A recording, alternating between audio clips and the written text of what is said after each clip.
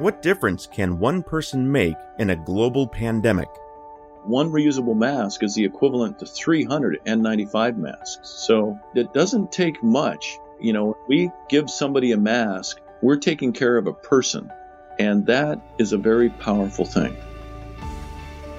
We're living in uncertain times, surrounded by chaos, fear, even outrage. But a new world is emerging, putting forth beams of hope, healing, community, and recovery. Welcome to Luminaries in the Dark, hopeful stories about people pivoting their life and their work to rise above chaos and help those in need. I'm your host, Bruce Bracken. Today we're talking with Jonathan Roberts, sponsor of MakerMask, the first federally approved 3D printer protective mask blueprint, which in its first month since launch has been downloaded in over 150 countries worldwide. It's extremely impressive to see the resources, the know-how, and the 3D printing makerspace and technology come together for such an important cause. Jonathan, thank you for coming on the show. Tell me a little bit about yourself and your role with MakerMask. Well, I'm an old Microsoft guy, joined the company in 1987 and was there through 2000 and worked on leading a lot of the product management and marketing efforts for Windows 3.0, 3.1, NT 3.5, 3.5.1 back office. In 2000, I left and co-founded Ignition Partners, which is a local venture capital firm with Brad Silverberg, Rich Tong, Cam Mirvold, John Anderson, John Zagula, a bunch of Microsoft guys, and that is where I am presently. I also co-founded a small not-for-profit called R Prime. And it is through R Prime that we're sponsoring this MakerMask initiative. So my role in MakerMask is the sponsor for it. It's an outgrowth of my not-for-profit. Got it. Sounds like your history with Microsoft and Microsoft alum. You've been in the Seattle area for a while? I like to consider myself a potted plant. I'm unique, I think, in that I was born and raised in Seattle. Went to Lakeside, attended the University of Washington, and joined Microsoft out of the University of Washington. So, I don't know if it's any great honor, but I think it's somewhat unique that I have never lived outside of a 10-mile radius. So I have traveled to other places. I'm aware that other places exist, but I am a Seattleite through and through.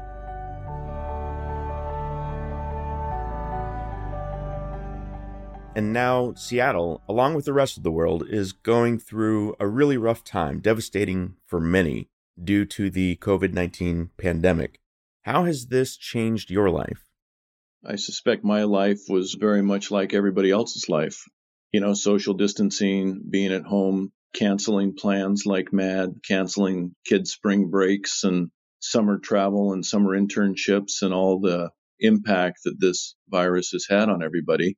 And quite honestly, being sympathetic to those that it is impacting economically in a very significant way, and being very appreciative of those people in the medical profession and the first responders and the people in the grocery store that are putting themselves at risk for our betterment. So I think in that case, I was in the same boat as pretty much everybody else.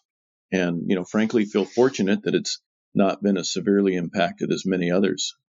And yet, with life as we know it just being completely upended, you pivoted in your life and in your work to create MakerMask. How did that get started?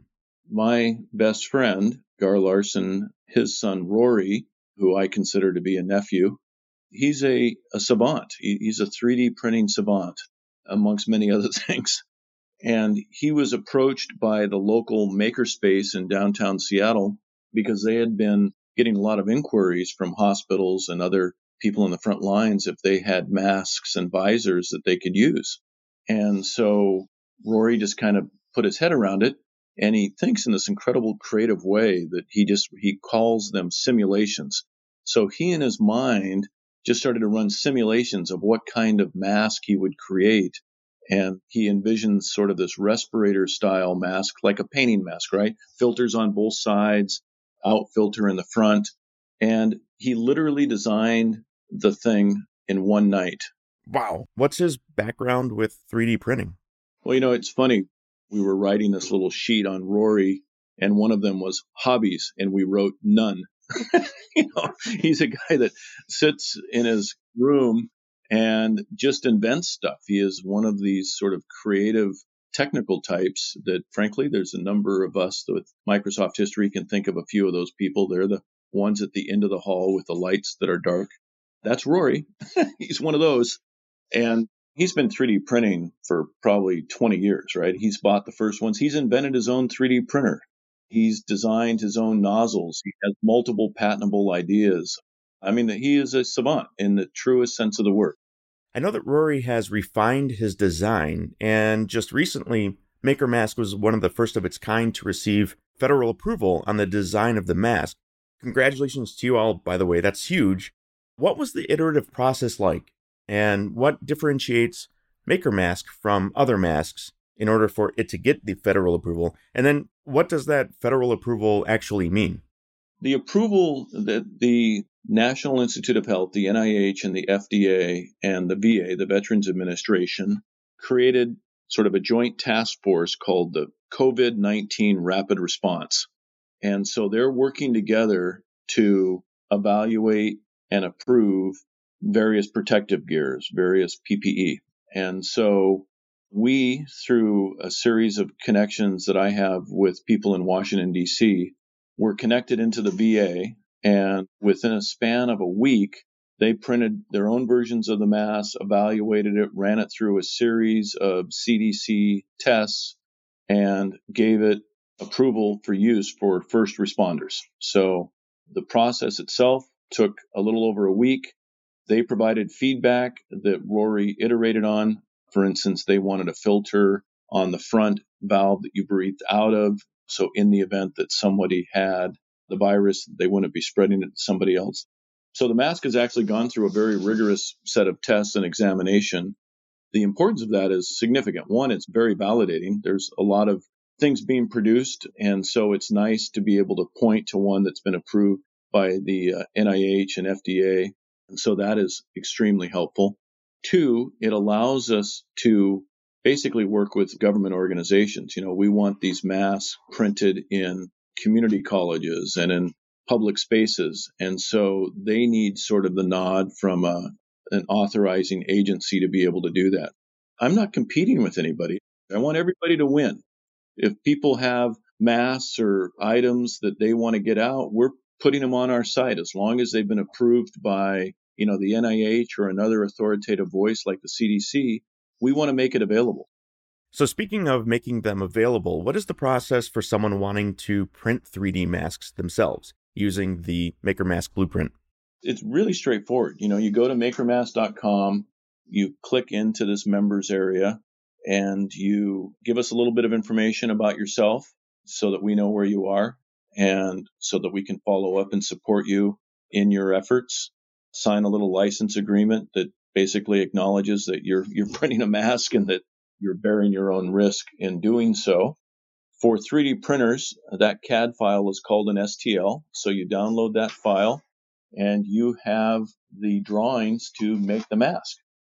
To date, there have been 110,000 downloads from our site in 137 countries. So the uptake has been really viral. There's been over 650,000 page views and over 100,000 unique sessions. So it's a significant amount of engagement on a global basis. That's incredible that you launched less than 2 months ago and already have so many people around the world using the MakerMask blueprint.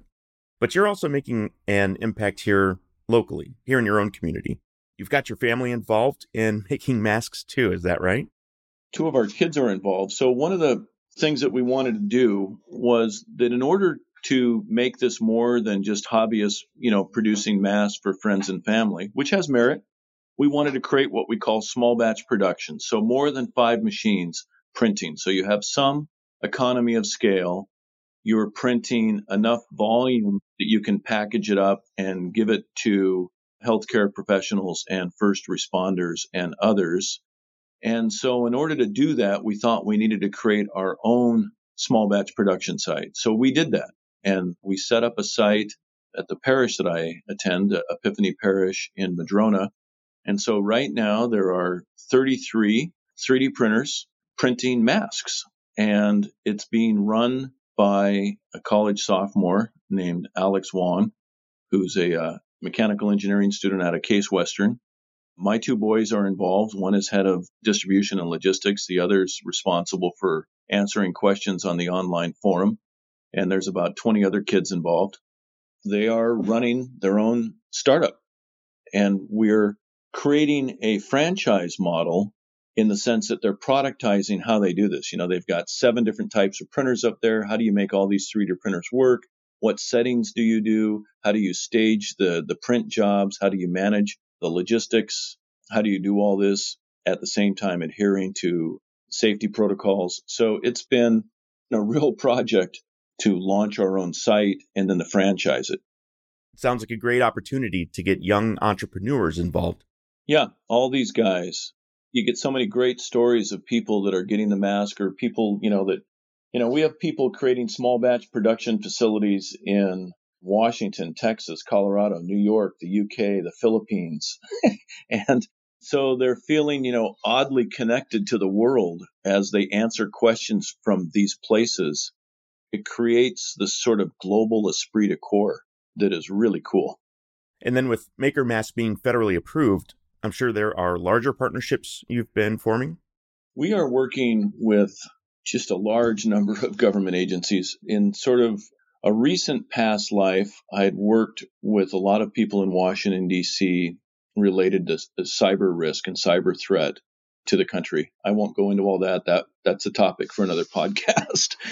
But the point is, I had a lot of very good relationships, specifically with a woman named Heather McMahon, who is the senior director of the Presidential Intelligence Advisory Board, the PIAB.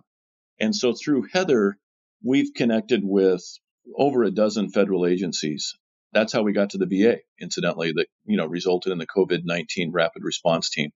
So I'm on daily calls with people that are probably from 4 or 5 different agencies within the U.S. government, and we are coordinating our efforts with them very tightly. So yeah, we're tremendous coordination with more federal actually than state. I'm very desirous to be partnering more deeply with the state and counties. I'm sort of oddly well connected to DC and somewhat poorly connected to Washington State, which is something I'm trying to rectify. What is it you're wanting to accomplish with these partnerships? Well, 2 things. The first part is on the mask, we want to continue to light up more small batch production facilities. So we see a real opportunity for these to occur in community colleges and schools. I mean, just think about wherever 3D printers are. There's no reason that those printers can't start producing masks, visors, in the future, pieces for ventilators. I mean, and whether we have that need here or elsewhere, people can start doing things that are productive towards responding to critical needs. One of the coolest things is the Teach for America CEO for Washington is a guy named Tony Bird. He's the one that helped us collect all these printers. I was like, oh my God, how am I going to collect printers from all these schools? And he did that. And he's now in partnership with the teachers union to set up small batch production sites. So if you're from Washington, the notion that TFA is working with the teachers union on a shared project, well, you'll have to sit down, right? That has not been a harmonious relationship. And so we want that type of engagement throughout various parts of the state to do that. And then we want help from the state on prioritizing who should get the masks. They're in the best position to assess critical need. MakerMask's mission is to provide masks and visors and other critical items to people on the front lines of responding to the COVID-19 crisis, whether they be medical professionals, first-line responders, or frontline people that are working with the public. We see a critical need. We see the value of reusable items. Our hero is Dr. Jin. She's from Children's Hospital, who runs a lab testing for COVID-19. And she didn't have masks, so she was happy to get these masks. And on a daily basis, she would be going through 5 N95 masks because you're supposed to replace them after every test. In our case, you can just clean the mask and replace the filters. So one reusable mask, assuming this crisis goes on for 2 months, 5 masks a day, one reusable mask is the equivalent to 300 N95 masks. So it doesn't take much. When we give somebody a mask, we're taking care of a person. And that is a very powerful thing.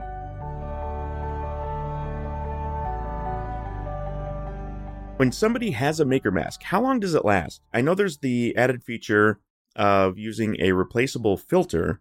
Do the masks themselves last indefinitely, and it's just the filters that need to be replaced? Or is there still some sort of usage limit? We haven't discovered the usage limit, to be honest with you. The mask is made out of PLA plastic. PLA plastic is a corn-based plastic. It's the same kind of plastic that when you go to Whole Foods and get their utensils, that's made out of PLA plastic. It's a biodegradable plastic. So all of us in Seattle with our sensitivity to the environment will like this plastic. The test that we haven't run is if you're disinfecting it and it's a little porous, so you want to use a liquid disinfectant to make sure that it's been sanitized after use. There is going to be some degradation of it over a long period of time with frequent disinfecting. That's just a logical statement. We're not far enough in to say is that, 2 months of disinfecting 5 times a day, but there is some limit to it that hopefully is beyond this crisis, but there is a logical half-life to it. We just don't know what it is. Are there particular institutions or personnel that these masks are better suited for? So what Children's Hospital said was that it's for non-patient facing. So you're wearing a mask. You've got a plastic, cone in front of your face. So it muffles your voice a little bit. They found that that would be an impediment for a physician working with a patient. So, in that case, ideally suited for the labs. We've been approached by a large transportation union that has 500,000 members, and, they would love to have it for their drivers. So, you can see it in first responders going into a situation where they might have some patient-facing stuff, but by and large, they just want to protect themselves. The mask and a visor would provide that protection. So that's really its limitation. The reason that it didn't get certified for full medical use by the NIH is for two reasons. The first is, this is printed on printers all around the world. We don't control the whole supply chain. So since we don't control production, we can't have our production facility certified. So by definition, we can't be medically certified for their approval for that use. And they haven't certified PLA plastic, although NASA has certified PLA plastic for human use. The FDA and such want to do their own tests. So they've said, hey, we're green lighting this for first responders, but not for physicians. But that said, physicians and hospitals want these things because, in a time of crisis, if you have nothing, this is a very good option.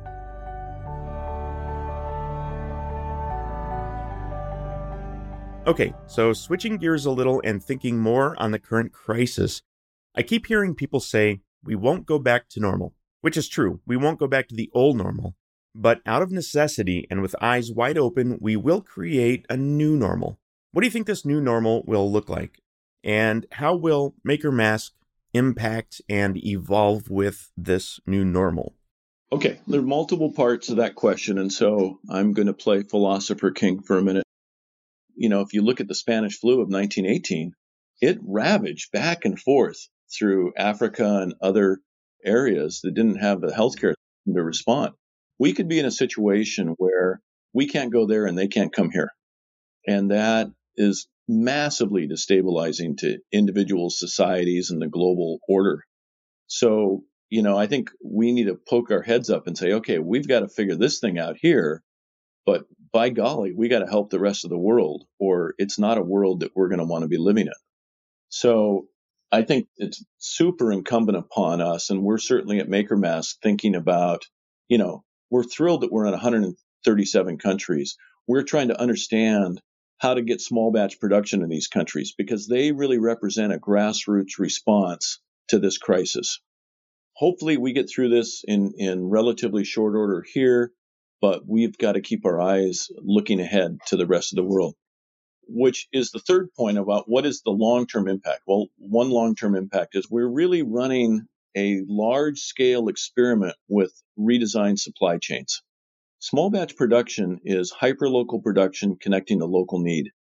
And if you think about resiliency, that is resiliency. When you look at globalism, we have 90+% of our medicine is now, produced in China. Well, that's not a very resilient supply chain. And so you want to bring more and more things local, particularly at the time of crisis. So, one of the agencies that's been talking to us is FEMA. During a time of man-made or natural crisis, you are best suited to rely on local supply chain. So I think that this effort is helping us re-envision global supply chains. And so, we're a very small piece of this. It's not a panacea, but it's one of the first broad experiments in lighting up small batch production supply chains on a global level. And so I think there will be a lot of learning to be harvested from this. And we're working with a bunch of other government agencies to help them with the data set to do that examination. So I think this initiative will have a longer life through extending those learnings. You mentioned supply chain issues. A couple years ago, I was privileged to be able to take a trip to Africa as a film documentarian with the nonprofit org Water for Good. And there were water pumps made by a French company, and the pumps themselves were fantastic, but there was this one part that would repeatedly wear out, which would cause the pump to break down, and sometimes it would remain broken down for 6 months to a year. It was really difficult to get the replacement parts in country. I remember some people were smuggling the parts in their luggage to try to get it quicker and without issues. It would have been amazing if Water for Good had a 3D printer, say, in their base office, and they could quickly print out these whenever they needed them and get the water well pumps working again. It seems like the current crisis could help be a sort of forcing function to surface these global supply chain problems and get them figured out. Bruce, I'm glad you mentioned that. I agree with you. One of the things we want to do is create a resource center on the MakerMask site. So if you think about it, to all of you Microsofties, MakerMask is the app, and it's pulling this runtime, this digital platform. We're going to have other apps, not all of which are going to be produced by MakerMask. And the platform over time will stand on its own, all of what Windows did and what Windows NT did. And one of those services is going to be a resource center where we post CAD STLs of parts. So, Children's Hospital, for instance, has a number of respirators that aren't in operation for the want of parts and pieces that they can't get during this time of crisis. Well, back to Rory, Rory can reproduce those parts. He takes them and he measures them and he CADs them out, and we'll just put those files up and people can print out those parts. This is a very extensible idea. My wife Elizabeth and I were hiking in Bhutan last year, seems like a million years ago. And they have the same problem, right? They've got disconnected supply chain. None of the stuff they have ever gets serviced. And you can't 3D print everything, but God, you can 3D print an awful lot. And if you just had a resource center where you could go up and download commonly needed parts for any number of things, refrigeration, pumps, irrigation, etc., you have addressed a real issue. So you can see scenarios where a hospital or a local NGO, has half dozen 3D printers and they're addressing local needs. I think that's exactly what we're shooting for. And I do think that has a long tail. What is the saying? Necessity is the mother of invention. There's nothing like a crisis to sort of clear away the fog of what you need to do. The challenge is not to lose it. Bill Gates' very famous number one TED Talk, incidentally now, it shot up past whatever the other one was by about a factor of 3 from 2015, where he talked about SARS and predicted essentially this crisis. These sort of pandemics, this is a risk that we just have to learn to live with, right? I mean, and I think it's very analogous to the risk of terrorism. The NTAS, the National Terrorism Assessment System, right? We see these alerts go up and down. If there's a credible threat, and, in New York City, it's this level. In Spokane, it's that level. We go through TSA every time we go into the airports. I keep trying to tell my kids, guys, we used to be able to walk to the gate, They're like, no, you're kidding me. Oh my gosh. I remember when you could have your family or friends just standing at the gate waiting for you, and they were the first people you saw as soon as you got off the plane. Yeah, exactly, right? That seems like just an entirely different universe, like dial-up phones or something, right? But we got used to it. And the reality is, this risk of dealing with contagious viruses is just part of our life. It is part of what it is to live in a global system. And we are just going to have to get used to managing that risk, just like we manage the NTIS terrorism risk. It's not necessarily desirable. I think, all things considered, one would like to not have these risks. But it is what it is, and we just have to get used to thinking about it that way. I think that's going to be part of the new normal. This is just another risk that we have to put into our awareness and adjust our behavior as the risk levels go up. Hopefully, most of the time it's a low risk and you really don't think about it. Other times it's going to be a higher risk, and we're going to start adopting responses to it that we're familiar with, and life goes on. That's what it is to be resilient. We never returned to the pre 9/11 world, but life went on. And the same will happen here. It just will be different. Honestly, I think the main thing is to acknowledge the people that are truly putting themselves in harm's way, right? The medical professionals, the first responders, the frontline service people, and that what we are doing is to try to give them tools to keep safe, to keep their families safe, and to continue to serve the people that they serve, so that we feel like we're enabling the heroes on the front lines of this thing. And we feel very fortunate that we've been given the opportunity to do that. Yeah, those are the heroes out there, the frontline workers. And luckily, though, they have the support of folks like you, Rory, and MakerMask to help as much as possible to keep them safe while they're on the front line. Absolutely. Yep, it's great to be able to do our bit.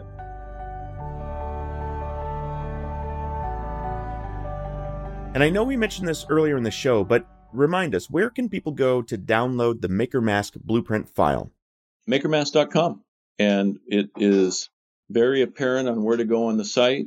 So download the files and fire up your printer and make a mask. Perfect. And then for people who want to get involved with or support your efforts, how can they reach out to you? It's really a very cool site. If I didn't have anything to do with building it, so I can say that without being, self-congratulatory. It was done by other people, but it is a really good site. And people can go and communicate.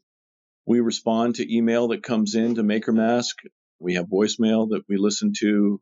I've lit up a team, an operations group that's super responsive. So we invite engagement. I think there are three things, right? The first thing is create a small batch production facility, right? If you've got access to printers, your kid's school, your place of work, get engaged, produce these materials. I can assure you there is a lot of demand. We can help. And that's part of what we're doing. We're helping to connect supply and demand with these small batch production sites around the world. So do that. The second thing is we're trying to create an ecosystem. We're trying to create enough coherency so that a lot of independent actors can do their best work. So understanding what MakerMask is and what we're trying to achieve in terms of a grassroots effort. If you've got thoughts on where to take it and how to expand it or where to use it, let us know. And if we can help coordinate your efforts and tie you into things, we absolutely will. We've got a group of people that are dedicated to doing that. I don't know what I don't know. I don't know all of your resources, all of your connections, all of your thoughts. So be creative. Go, go, go. And the third thing, quite unashamedly, give us some financial support. I'm right now carrying all kinds of different teams doing this thing and would love a little help. So I think for those that are still at Microsoft, they've put in a matching program. For others, flip a few bucks into the coffers, and that will help us continue and expand our efforts. That sounds great. I'll definitely pass that message along. Well, thank you, Bruce, and thank you, for your interest in this project. And Jonathan, thank you. This has been a wonderful conversation, and hearing about the work that you, Rory, and the rest of the folks at Maker Mask have been engaged in is just incredible.